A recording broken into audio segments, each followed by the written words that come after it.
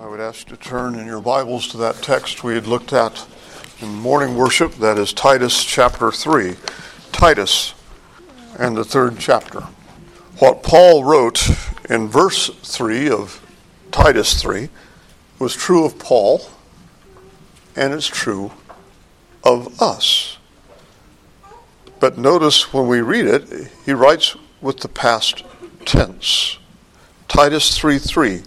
For we ourselves were also once foolish, disobedient, deceived, serving or enslaved to various lusts and pleasures, living in malice and envy, hateful and hating one another. But he does say we were. Past tense. That's not us now. Well, why not? How not? Well, he says, verse 4, but when the kindness and the love of God our Savior toward man appeared, not by works of righteousness which we have done, but according to his mercy, he saved us through the washing of regeneration and renewing of the Holy Spirit, whom he poured out on us abundantly through Jesus Christ our Savior. Well, we're looking at this word regeneration, and it could more literally be translated another Genesis or a new beginning. And we saw in the previous hour that it is a radical transformation in the very core of one's being that's worked by the mighty power of God. The only other use of this word is speaking of that new heavens and new earth, when there's the elements melting with fervent heat, and that new heavens and new earth, when God makes all things new. Jesus in Matthew 19 calls that the regeneration. Well, again, that's going to be quite a radical transformation from what we see now, isn't it? Well, that's the same word that's used of this work that God has wrought in us. It's called a washing because it's an internal moral cleansing, a changing of the heart, like is reflected in Ezekiel 36, taking out the old, putting in the new. It's also called a renewing because it is a true change by the Holy Spirit's work, again, reflecting Ezekiel 36:27, the Holy Spirit so indwelling and causing us to walk in God's ways. Well, this work is so real and so radical, we pointed out that Scripture describes it in three very powerful metaphors or word pictures. It's as another Genesis, it is likened to a new creation of God's image being restored. But then also, and especially perhaps the most common picture, is that of a new birth.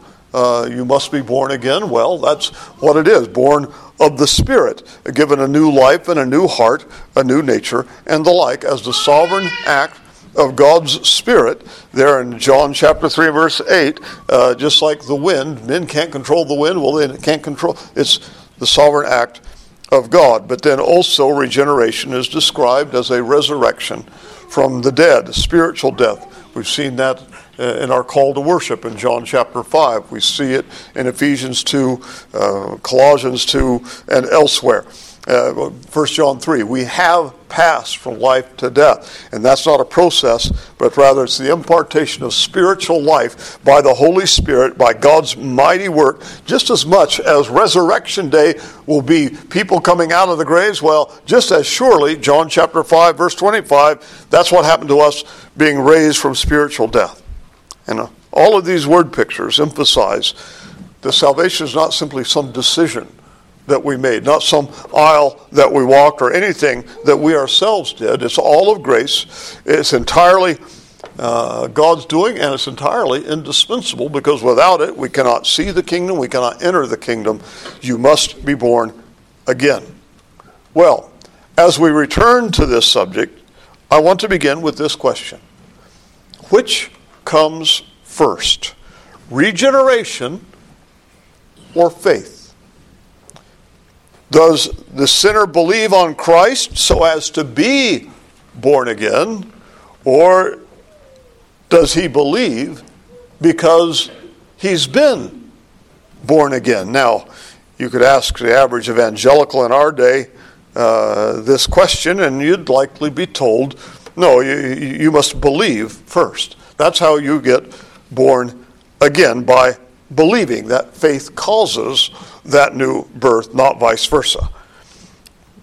But brother, that's not what we find in Scripture. Please come to 1 John chapter 5. 1 John chapter 5.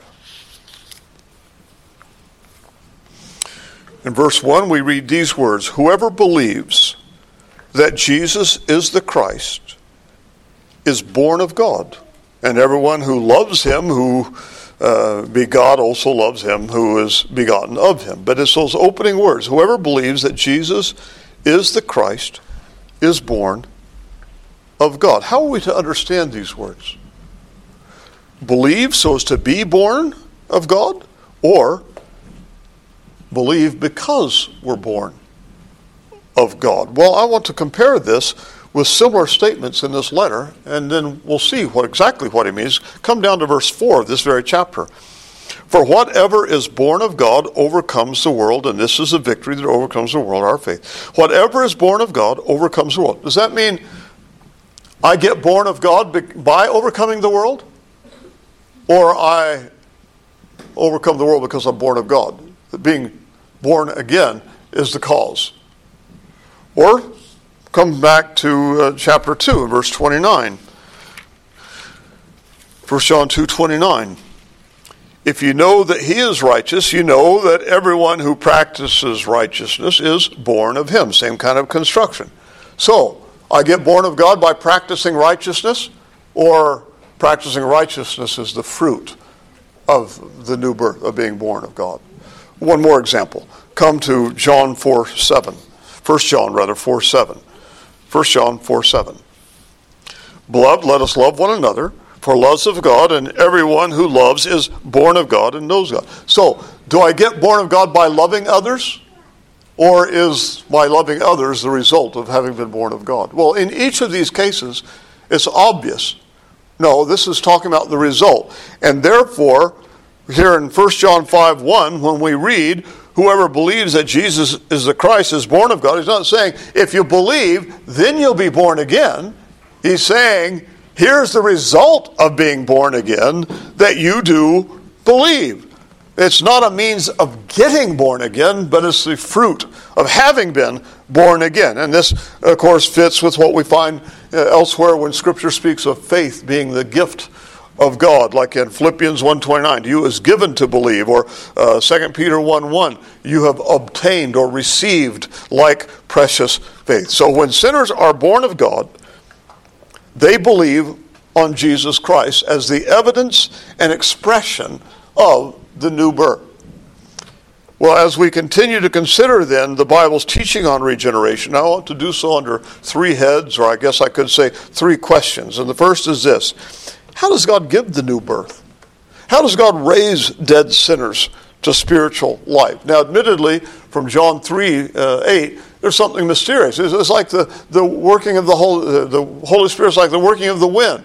You know, you see the results of it, but you don't necessarily see the wind itself doing its thing. Well, in that sense, there's a bit of mystery about the new birth. It's going on in the invisible realm, the spiritual realm. It's the work of the Holy Spirit. But one fact is clear: regeneration, the new birth, it happens by the exertion of God's great power. I referred earlier to Matthew 19, when the disciples said, "Who can be saved?"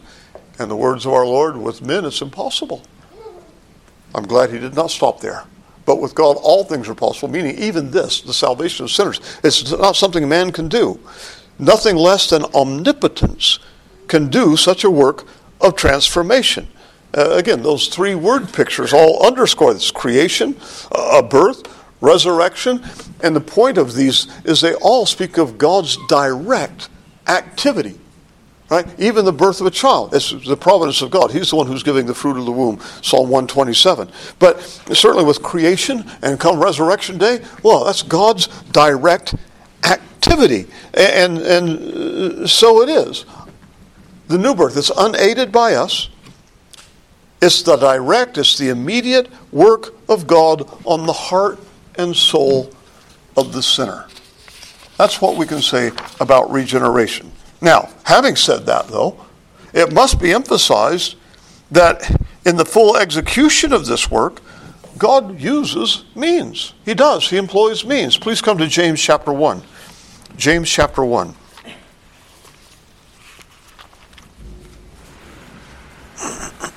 Talking about the good gifts of God. Here's one especially in verse 18. Of his own will, he brought us forth, gave us a new birth, by the word of truth, that we might be a kind of first fruits of his creatures.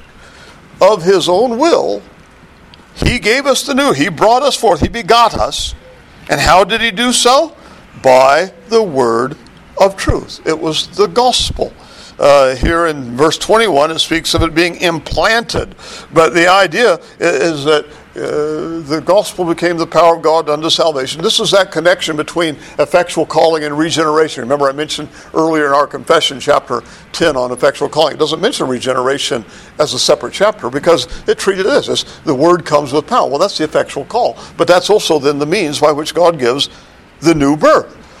Come to 1 Peter chapter 1 and verse 23. 1 Peter 1:23.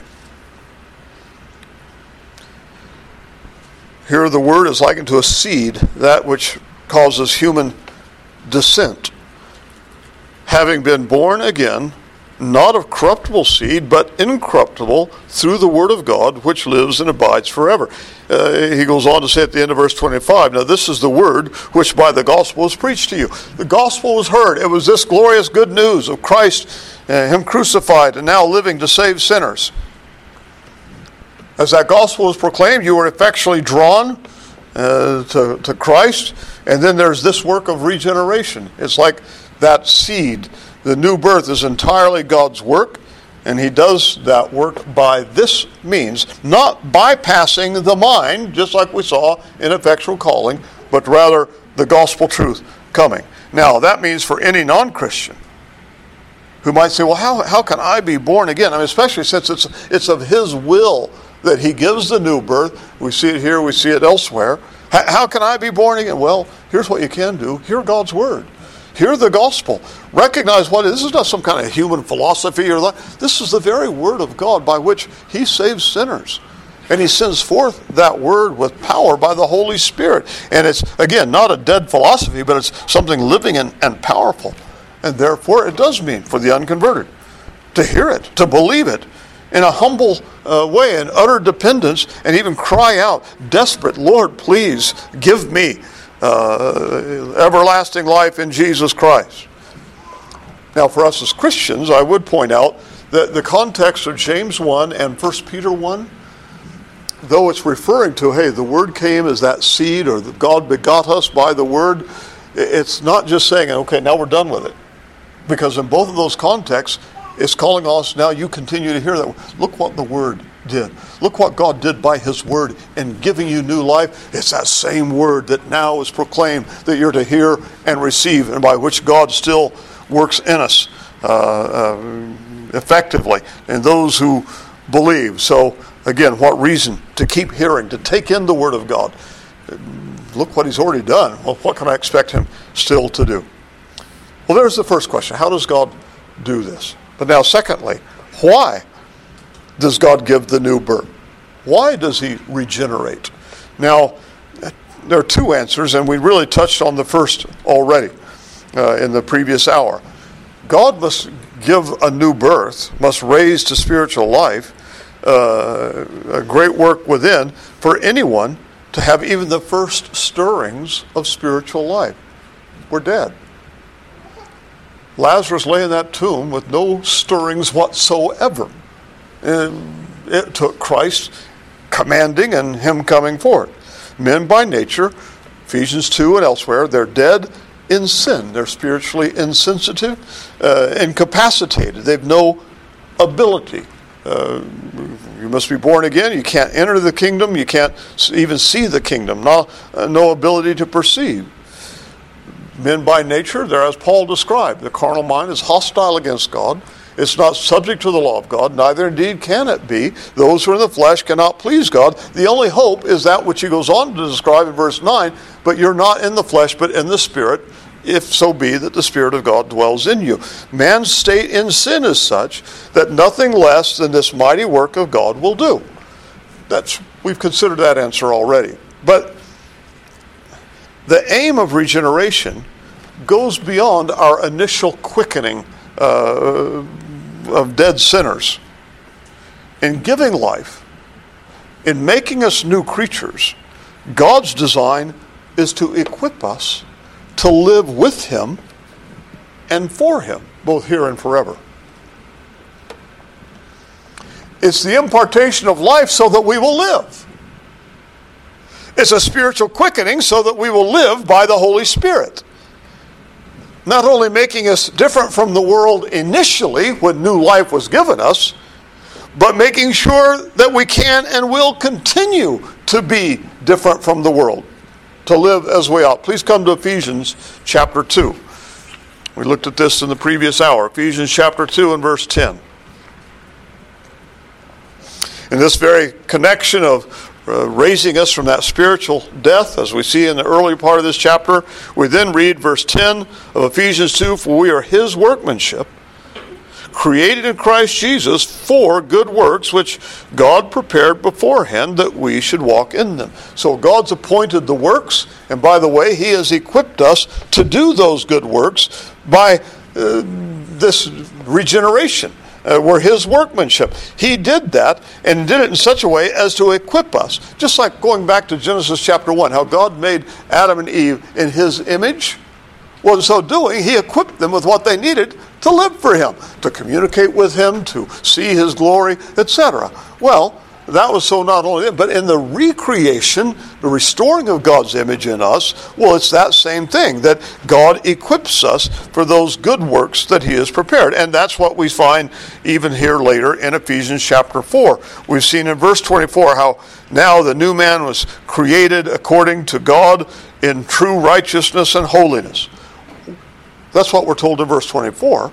But then beginning at verse 25 and following, we've got this kind of don't do this, but do this. Therefore, put away lying and speak the truth to one another.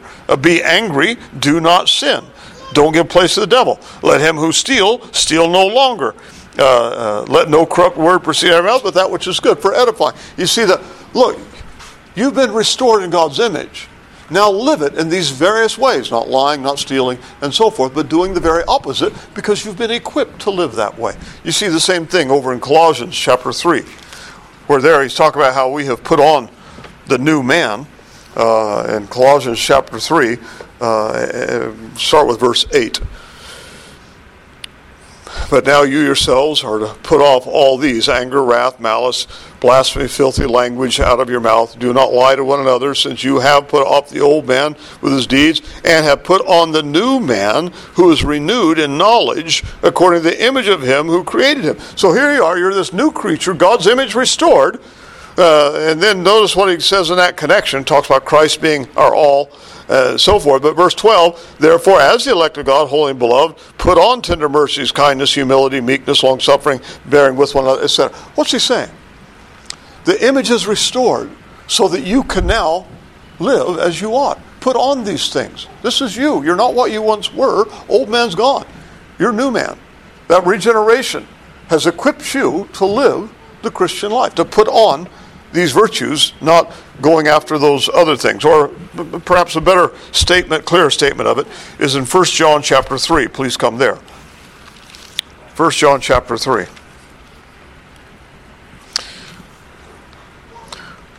Words of verse 9, which could be perplexing. 1 John 3:9, whoever has been born of God does not sin, for his, that is God's seed, remains in him. And he cannot sin because he has been born of God. Now, admittedly, this is a difficult verse, but at least it emphasizes the point of the long-term effect of regeneration. Now, let me say, it's obvious that John is not here saying Christians never sin. Okay, whatever you do with this, because he just got through saying back in chapter 1, verse 8, if we say we have no sin, we're lying. And then he says, if anyone sin, we, me and you, have an advocate with the Father, Jesus Christ the righteous. Well, so he's not saying by this, so Christians are born again and therefore they never sin. Okay, but what does he mean? Well, some understand that of certain kinds of sin, in particular apostasy. Those who are born of God, they will not commit the sin of apostasy. That fits with Hebrews 6. Or it could more speak of the practice of sin. That is to say, the idea of just sinning with abandon, habitually, characteristically, and going on in that course. And that would fit with the context. Verse 7, he talks about practicing. He who practices righteousness is righteous just as he is righteous. So the idea of by habit and constant inclination, not going on in unrighteousness and the ways of sin, but rather in righteousness. Well, either way, whether you want to understand it as the practice of sin or you want to understand it, the apostasy, doesn't matter. What is clear, it speaks of the new birth as a change in our lives, in our hearts, that has this lasting effect, something quite ongoing, a new life, a new nature. And therefore, when Christians sin, it's against their habitual inclination and purpose of heart. Dear brother, dear sister, I say without fear of contradiction that when you read through Romans 7, you can very well relate. The good I would, I don't do. The evil that I would not, that I do. It's the things I hate that I do. Well, it admits then that we still have problems with remaining corruption. But we, like Paul, can say, that's not me, that's sin in me. That's not my heart, Lord. You know. Those things I hate. I don't want those things. So therefore, we cannot persist in obvious overt sin with abandon, habitually, as a lifestyle. And that's what John is here telling us in 1 John 5. It's because God's seed remains in us. That work he began at our new birth, well, it's got this lasting benefit that what happened then, it continues to be active, the principle of life now that controls life. So the point is, when God gives the new birth, when he gives that spiritual resurrection, it is with a view to this ongoing or this long-range design in the Christian life, a life that will be lived because we are thus enabled to live it with this new faculty, this new heart, and so forth for it. And that really answers the third question. How can it be known or recognized when God does this great work, when God gives the new birth? Remember those words of John 3:8? It's like the wind. You don't really see the wind, you see the effects, the results of the wind. And so is everyone born of God, born of the Spirit. It's the Holy Spirit doing the work. But you don't see the Holy Spirit. But you do see, just like, you go out on a windy day and you see these trees that are doing this number, right? They're swaying. Well, you can't say, I see the wind. No, you don't. But you do see the effects of it. You know it's windy because look what's going on. Well, that's what John 3:8 is telling us about the new birth. Yeah, it's not like you see some visible manifestation of the Holy Spirit, except this. You see the results. It's him at work. And so the new birth then, it will of necessity show itself. Those born again, those raised from spiritual death, they live. They do. The first evidence is that which we've already seen from 1 John chapter 5 and verse 1. They believe, let me read that for you again. 1 John chapter 5 verse 1, whoever believes that Jesus is the Christ is born of God. Here's what happens. You're born again and you believe. Believing God's truth, believe in the gospel. They embrace Christ by faith. And this happens immediately. It's the instantaneous expression of regeneration. That is, there's no such thing as a regenerate unbeliever. You can't drive a wedge here. Okay, now you're born again, and then 6 months later you'll believe. No, it's boom. Even as a baby's born, it breathes. Well, when a sinner is born again, he believes. But that's not the only thing. That's not the only evidence of the new birth or outworking of the new birth. John, throughout this letter, especially emphasizes the visible effects of the new birth. We've already seen some of these, just like 1 John 3:9. Those who are born of God, they cannot persist in sin with abandon. They cannot have that as a chosen lifestyle which they go on and on and on in. Rather, those born of him, 2:29, they practice righteousness habitually, persistently, not without exception, but that is their chosen and persistent lifestyle. That's why John can say, here's how we know him. We keep his commandments. We practice righteousness. That's the result of the new birth. Or, here's how we know we pass from death to life. We love the brethren. That's what Christians are. It's the evidence and the outworking of that new heart, that new birth that he gives. 4:7 says the same thing. Those who love the brethren, they're born of God. They know God. Or even in 1 John 5 about whatever is born of God overcomes the world, which simply means that with the new birth, it makes us very unlike the world. That we're not squeezed into its mold. We're not, in fact, Jesus said that they are not of the world even as I am not of the world. We're not ruled by the world. As one writer put it, the new birth gives us a new unworldly nature and a strength which conquers the world. Not sinless, but a disposition that wants to be sinless, even tries to be sinless. Why is that? Well, because born of God. It will be evident.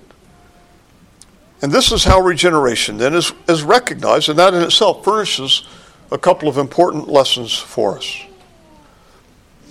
Have you ever heard of the lordship controversy? You ever heard of that? Lordship controversy?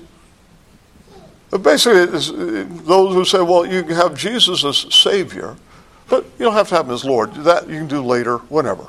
Right? He just has to be your Savior, not your Lord.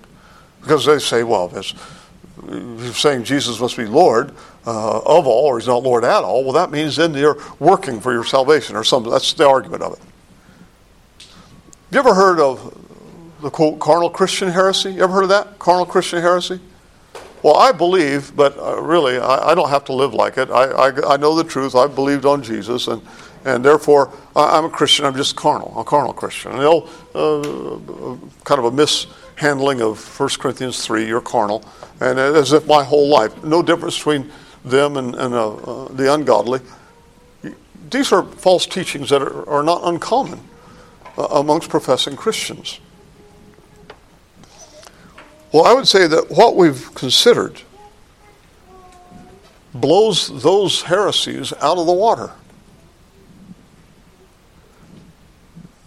Does this fit with what we've seen about regeneration? About those who, here's how we know him, we keep his commandments. Those who say, I know him and don't keep his commandments are lying. Truth is not in them. Those who are born of God, they practice righteousness. So what's the problem with these heresies? Well, you can have Jesus Savior, just Lord, you don't have to worry about how you live. Carnal Christian, you've believed, you've professed faith, but it doesn't matter how you live. It's not that, we're living so we'll get saved, but we're saved and therefore you will live. Not sinless, but certainly it makes a difference. How does this teaching, both of these errors, which are really kind of one and the same, how does that fit with what we've seen here about regeneration? About that new heart, about that new nature, about the washing of regeneration, renewing of the Holy Spirit. A heart that wants to please God, that loves God, to obey him as the expression of that love. See, that's the problem with these teachings, is they overlook what the Bible teaches about regeneration, that radical transformation in the heart by God's power. And again, I know, though true Christians do sin, though they may act very inconsistently with what God's grace has wrought in them, they are still different from the world. That new nature, that spiritual life will, at least in some ways, evidence itself, even though there is remaining corruption. Again, as Paul in Romans 7, I would do good. I hate those things I do. There's not a love for sin, and at least in time there will be repentance. our confession. I thought about quoting that. But that's one of the distinctions. But in due course, they do repent. So they can say, here's how we know him. We keep his commandments. Anyone says, I know him, doesn't keep his commandments, he's a liar. The truth is not in him. Not that we keep them perfectly or without disruption, but genuinely. As we see here in 1 John 5:3, for this is the love of God, that we keep his commandments, and his commandments are not burdensome. Well, how is it with you? What evidence of spiritual life in your life? You believe on Christ, looking only to him? Is there that desire to please God? That's no burden. That's your burden, is that you fail to. Is there that overcoming the world? You're not of it. You've been made to differ from it. If clearly these things do not mark you, there's not that love for the brethren, if these things do not mark you, see why not. Hear the words that Jesus said to that very religious man Nicodemus, you must be born again. You may be religious, but see your need. You don't have real spiritual life. See that you're shut up to God for mercy. But see that God is merciful. And he saves all kinds of sinners. See his willingness. He sent his son into this world to save sinners. Well, then go to Christ. Cry out to him, Lord, have mercy on a sinner like me. Well, there's the first lesson. Second thing. If or when we do see these things in our life, again, though not perfectly, what does that say? So when we see that we do obey God, because that's not a burden, we love him. We want to obey him. When we're grieved by sin and not obedience, how do you explain that about yourself? Especially, since, come on, in me that is in my flesh, there dwells no good thing. That was Paul's testimony. Surely we wouldn't say we're better than Paul. How do you explain yourself? Well, here's how you explain yourself. Those who are born of God do believe on Christ. Those who are born of God do overcome the world. Why did John pen these words? What he keeps telling us here about the new birth. Why did he write all of this? Well, he tells us in verse 13 of 1 John 5. These things I've written to you who believe in the name of the Son of God, that you may know that you have eternal life, and that you may continue to believe in the name of the Son of God. In other words, this is designed for your assurance. Well, then recognize it. When you see that love for God, when you see that love for the brethren, when you see that practicing righteousness and not grieved by obedience, but grieved by sin, recognize it's the Holy Spirit. It's the new birth. It's been spiritual life. You've been raised from death. And therefore be assured. When you can see that practice of righteousness, even when it's swimming against the tide of this world and even walking over your own remaining corruption, see why. You're born of God. That's why. Well, then embrace this God-given assurance of his work and thank him for it. Love him for it. But see something else in that connection. See how powerful and pervasive is this work within. See this life that you now have and recognize that in it you have power to live. You're born again. Those who are born of spirit, they're spirit. You're not just what you were from your first birth. We're totally new creatures. You've been equipped with the necessary faculties to live the Christian life. A new heart, a new nature. You're not in the flesh, but in the Spirit, if so be that the Spirit dwells in you. You are God's workmanship, created in Christ for those good works that he has appointed.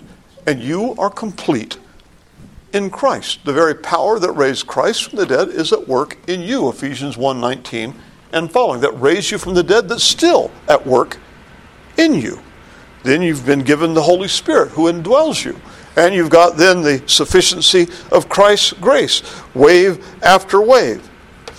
Those evidences that we see of the new birth, brethren, we must also see they're proof that we got a lot going for us. That we're not out to make bricks without straw, but rather God equips. He's already given you spiritual life. It's not only proof of what He's done, but you're fully equipped to now live for Christ and with Christ. And so God actually reasons with us from His Word in appealing to these things, like chapter 2 about His workmanship in Christ Jesus. Therefore, get on living this way. Or Colossians 3, the same. Here, you're restored in God's image, restored in you. Then get on, putting on these graces, because you can. So, see what we are by regeneration. And therefore, when sin comes, when temptation to sin comes, when you're assaulted by the flesh or the devil, say, no, that's not me. That's not the real me. I've been born again. I can't go that way. So live for Him, live with Him, who's called you to this, who's fitted you to that kind of life. Or to put it another way, by God's grace, you have spiritual life. Well then, by God's grace, live it. Live it. And you can, by God's grace. Therefore, have much to do with Christ, living with Him, for Him, in union with Him. My God, help us so to live. Let's pray. Father in heaven, we do thank You for Your great grace, Your kindness, Your love to us, and giving us that renewing, that regeneration, washing of regeneration and renewing of the Holy Spirit. We ask that You would help us to then live consistently with this as the expression of our love to You. We thank You that You have made us to differ from what we were by nature, from what the world is. Well, now then, please grant that we would be very mindful of these things. We should see in it Your love for us. We should also see how You have fully equipped us, Lord, to live as image bearers of the true and living God. Help us by Your grace. Help us by Your Holy Spirit. It's in Jesus' name we pray. Amen.